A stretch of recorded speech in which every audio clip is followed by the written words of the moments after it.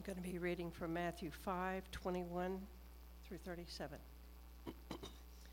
You have heard that it was said to those in ancient times, "You shall murder, you shall not murder."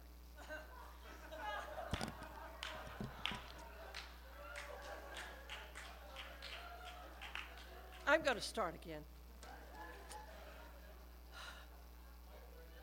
I'm reading from such small print here. Okay.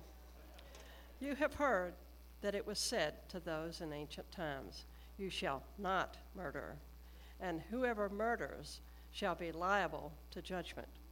But I say to you that if you are angry with a brother or sister, you will be liable to the council. And if you say, "You fool," you will be liable to the hell of fire. So when you are offering your gift at the altar, if you remember that your brother or sister has something against you, leave your gift there before the altar and go. First, be reconciled to your brother or sister, and then come and offer your gift. Come to terms quickly with your accuser while you are on the way to court with him.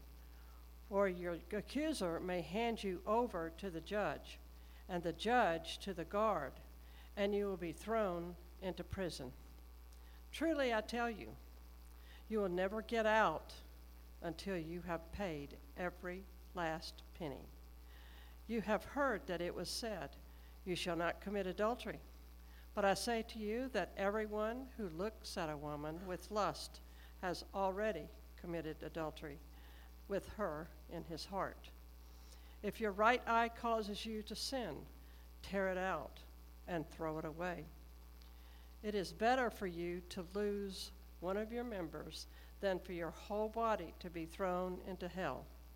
And if your right hand causes you to sin, cut it off and throw it away. It is better for you to lose one of your members than for your whole body to go into hell. It was also said, "Whoever divorces his wife, let him give her a certificate of divorce." But I say to you, anyone who divorces his wife, except on the grounds of unchastity, causes her to commit adultery. And whoever marries a divorced woman commits adultery. Again, you have heard that it was said to those of ancient times, "You shall not swear falsely, but carry out the vows you have made to the Lord." But I say to you, do not swear at all, either by heaven, for it is the throne of God, or by the earth, for it is his footstool, or by Jerusalem, for it is the city of the great King. And do not swear by your head, for you cannot make one hair white or black. Let your word be yes, yes, or no, no. Anything more than this comes from the evil one.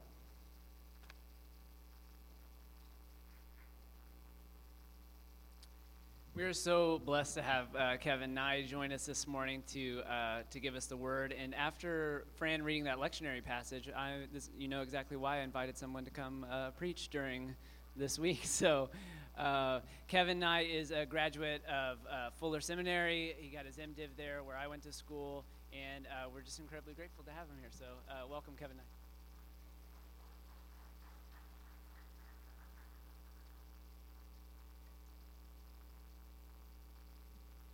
Good morning. The title of my sermon this morning is "You Shall Murder." So thank you for reading that. Just kidding. It's great to be here with you this morning and to have an opportunity to preach the gospel to you today. I don't currently serve in a preaching ministry, and so at times like this, when the world kind of seems like it's going crazy, it's a really high honor and a high responsibility to get to open up, especially the Sermon on the Mount this morning. So thank you for this opportunity. To be fair, as you alluded to, if I had the option of choosing which part of the Sermon on the Mount to preach this morning, I might have gone in a different direction. It's just my luck that the passage this morning from the lectionary is 16 verses long, and it's kind of a bombshell. We've got murder, you've got adultery, divorce, cutting out your eyes, swearing by your head. And as a guest preacher, I can confirm what Ryan was alluding to a little bit, that sometimes you get brought into churches to preach difficult texts. I don't think that was intentional this morning, but I think a couple of the other times I did it might have been. But this text is a long one, and it's a challenging one. And if I'm being honest, I'm probably not going to be able to cover all of it today. But after spending a lot of time with it, preparing these last couple weeks,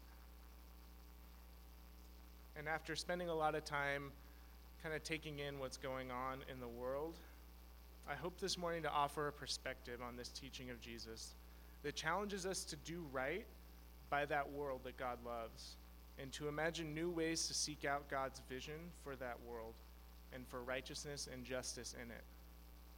My belief is that this difficult text isn't some fierce declaration of newer, harsher standards of judgment, but a reframing of old concepts for what it means to do right and to be righteous. Now, before we get really into this, I have to kind of come out and say that there's a problematic way that this text is often interpreted. When we're dealing with these ideas of outward acts versus our inner thoughts and desires, you can sometimes hear it interpreted in a way that makes it seem like Jesus isn't very concerned with what's going on the outside. So I've seen this on Facebook, and I've heard it in conversations when a Christian is standing up for some sort of injustice that they see going on in the world. They may say that we as Christians need to stand up against racism or against poverty. And inevitably, someone else who is a Christian who does so with great intentions and with a really good heart will say, well, we don't need to do that. We don't have a racism problem or a poverty problem. We have a sin problem. And what we really need is Jesus. Now, you won't hear me say this morning that we don't need more Jesus. I very much believe that we need more Jesus. And I think if we had more Jesus, we might have a lot less racism and a lot less greed, a lot less sexism, a lot less consumerism. And if we suppose ourselves to be the hands and feet of Jesus, then we might find ourselves also standing up against those things. And when Jesus says in this passage, you've heard it said, do not murder, I tell you, don't hate. He's not saying that the murdering part is okay, right? Jesus is just going a little deeper. And that doesn't mean that he's not concerned with the rest of it. So please don't be deceived this morning into thinking that Jesus is so small that he's only concerned with what's going on inside of our hearts. But I think this passage also calls us to not be deceived that the only morality to be concerned about is out there and not in here. Because when Jesus says, do not even hate, he calls us to evaluate not only the outward actions of evil, but to take a look inside of ourselves and see the origins of it in our own hearts. And isn't that pretty refreshing with all of the politicizing and posturing that we've seen? You can almost imagine Jesus stepping into that and being like, okay, but what's really going on here beneath the surface? Jesus has this almost superpower in the Gospels where the text will say Jesus knew what was in their hearts. And I don't know about you, but I think we could have used a little bit of that in 2016. At the same time, though, let's not completely pass the buck. Because unfortunately, that moment where we say, I bet Jesus knows what's going on inside your heart, we forget that Jesus also knows what's going on inside of ours. And that's where we can get a little nervous. A friend of mine wrote this week, he said it really well. He said, when we see the wrong in someone else, we demand justice. When we see the wrong in ourselves, we demand mercy. And the point with saying that is that obviously we should extend mercy to others the same way that we ask it for ourselves. But this morning, I also want us to imagine that the opposite is also true. That if we are going to demand justice of others, then we ought to demand that justice of ourselves and of our own hearts. And I think in this text, when Jesus is asking us to go deeper, he's kind of calling us to self-awareness, to self-evaluation, beyond what we do on the outside, thinking about our motivations, our thoughts, our preconceived notions, our unconscious bias, and to ask ourselves if these are congruent with who we say that we are, and more importantly, with who Jesus is. Now, one key example of this in our world today, I think, is the way that the world and the church talks about racism. And obviously, we find ourselves in February, which is Black History Month, and I don't know about you, but I think that 2017 is a good time and that the church is a good place to be honest about that and to talk about those things. And I'm sure I don't have to convince any of you that racism still exists and that that conversation is as important as it's ever been. And so this month, while I don't consider myself an expert on race, I have tried to make an effort to learn and to listen. And what I've been learning and listening to reminds me a lot of what we see in this passage, this idea of the difference between outward and inward evil. And while most Americans may not actively or intentionally participate in systems of oppression, sociologists have shown that even as young as children have preconceived notions and biases when it comes to race. And these do survive into our adulthood, whether we like it or not. And I know this is true because I experience it in my own heart. That against my better judgment, against my better understanding, these notions and these prejudices come up. And it's always important, as we've done throughout history, to try to topple these systems of oppression. But it's also important to not forget that one of the biggest battlegrounds against racism is within our own hearts. And that is one of the places that it has yet to be won. And that's even true within the church.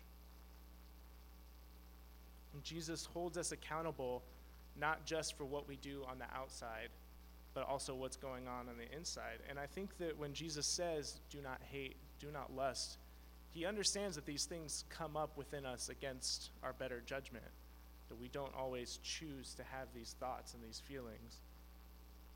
But nonetheless, he calls on us to demand justice in those moments, to respond in those moments, to kill those desires, to kill those thoughts in ourselves. It's a call to self-awareness, to self-betterment at this deep internal level. Just as the song said this morning, you call us deeper still into love. And now, as much as that sounds like extra judgment, like a harsh word, I actually see it as a call to re-understand righteousness. I really don't think that Jesus is taking this list of things not to do, such as do not murder, do not commit adultery, and adding more to it. Don't hate, don't lust.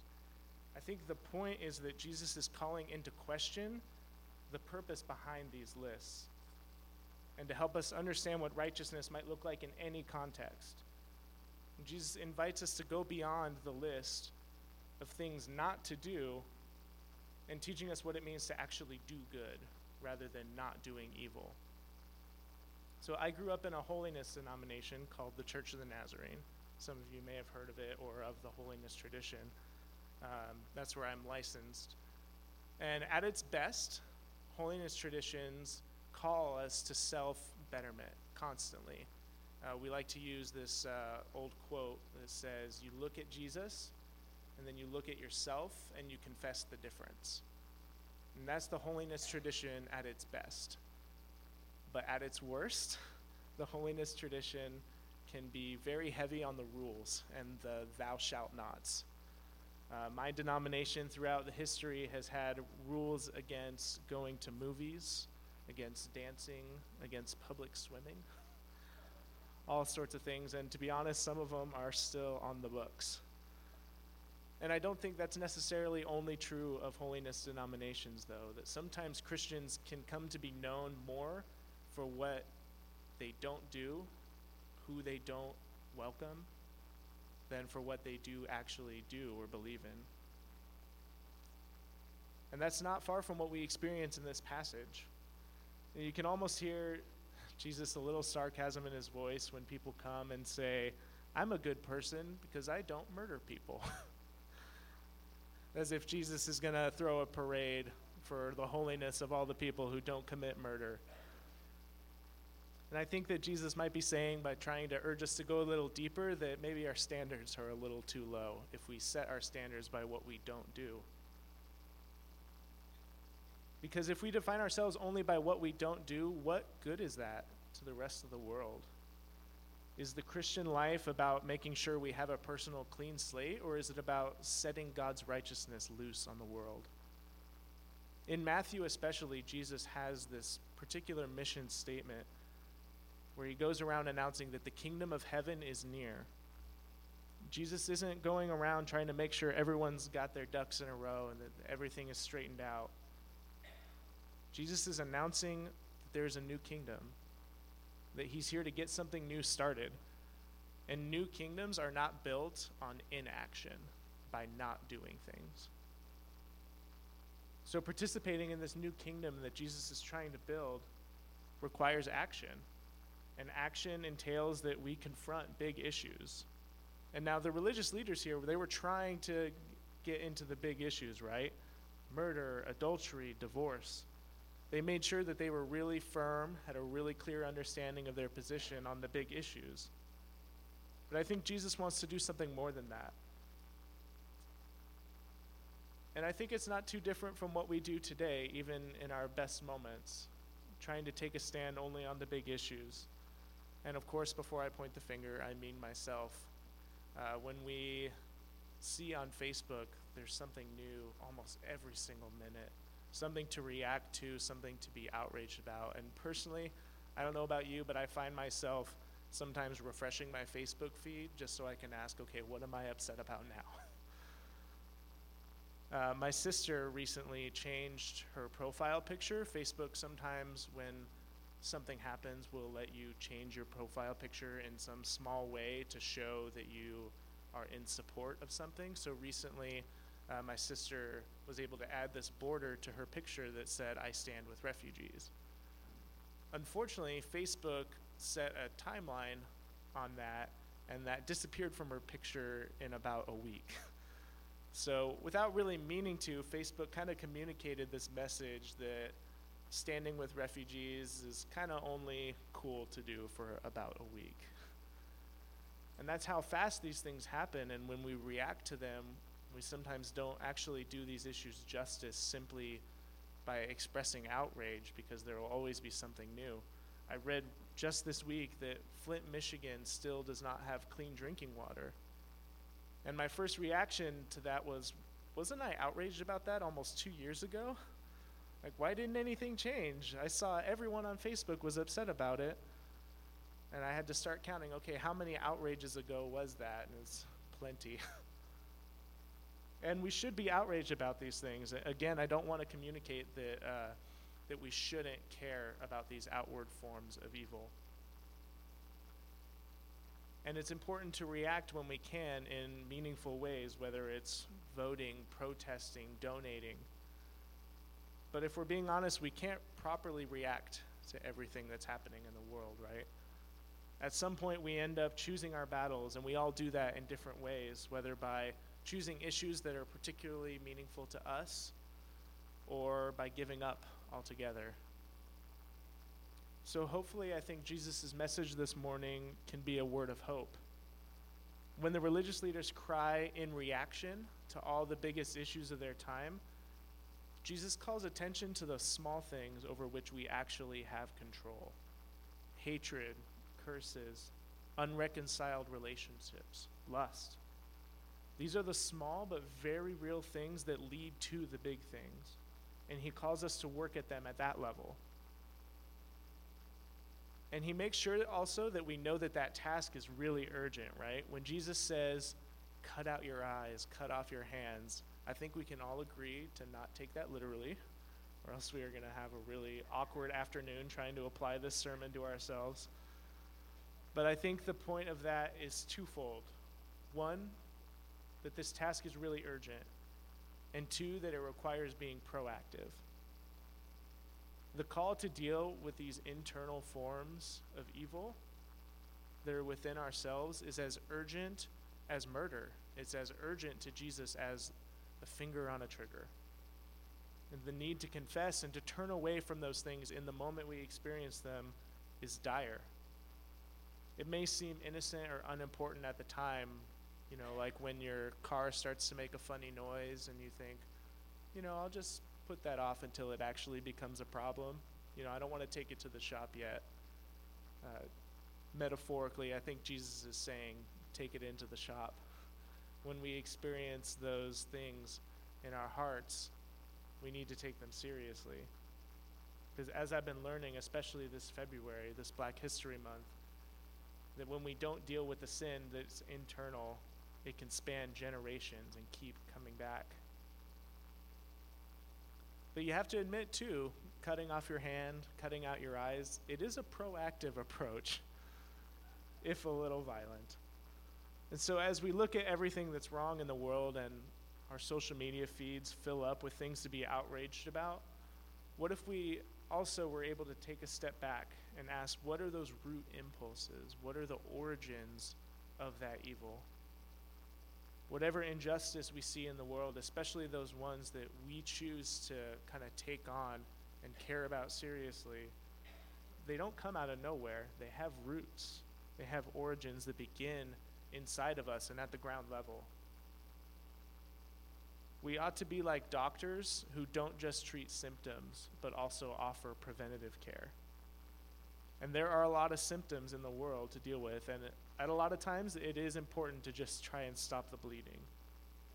But through prayerful consideration, I think we might be being called through this passage to offer preventative justice care. Now, I think that, I'm going to give a shout out to my wife here as she rolls her eyes. My wife is a teacher, and my wife and I both deeply care about social justice, and I think it's easy at first glance to not see teaching as social justice. But if you look at it through this lens of preventative care, teaching our children when they are being molded and shaped, when their prejudices are being formed, when they're learning how to treat one another, teaching is the front lines of social justice. But the message is not for us to all become teachers or social workers.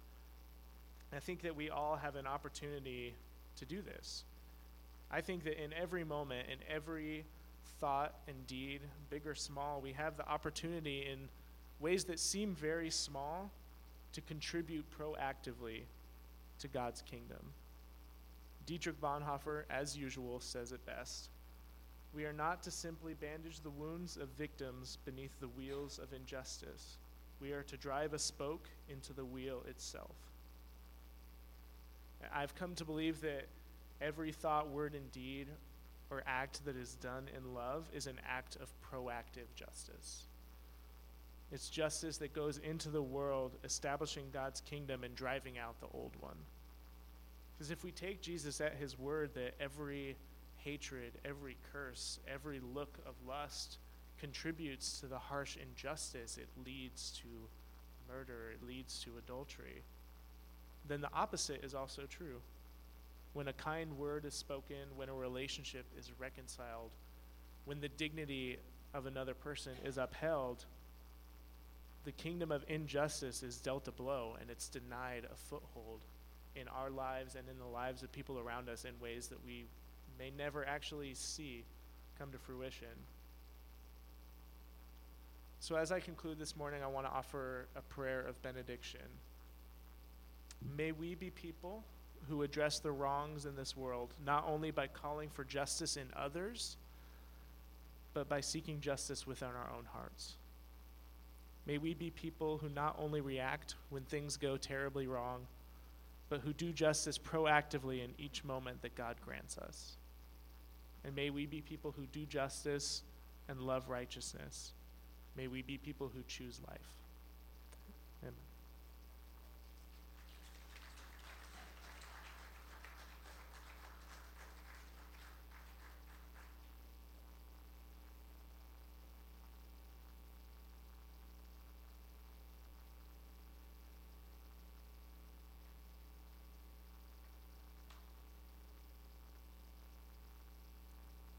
Well, let's stand together and we'll close with a song.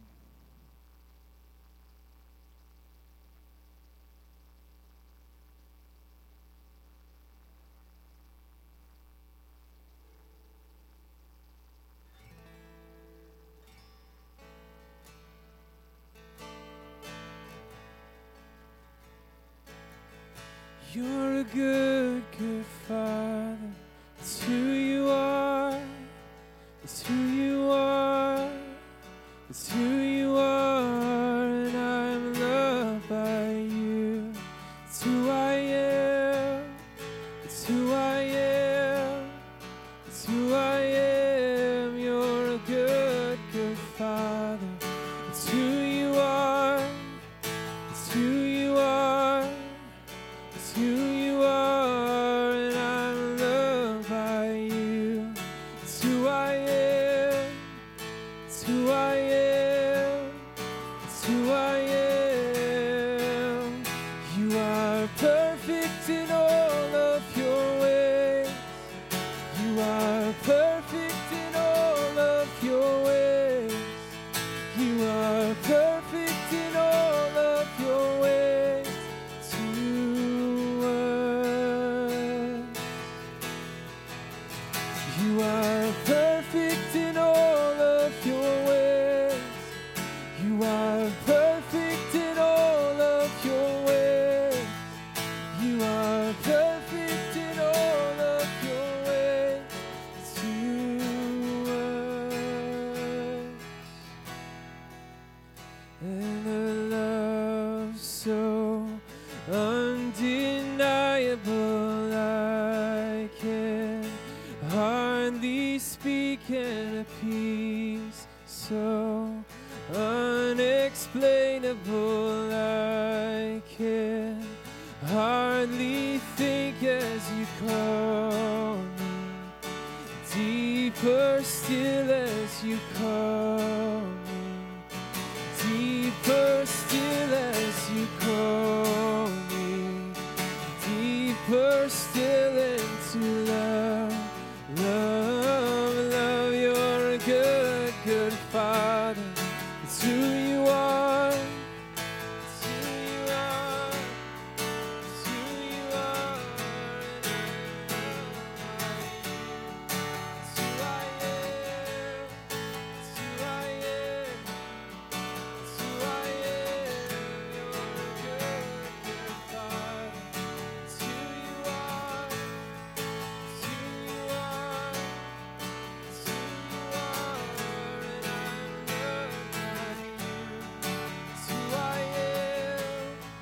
It's who I am. It's who I am.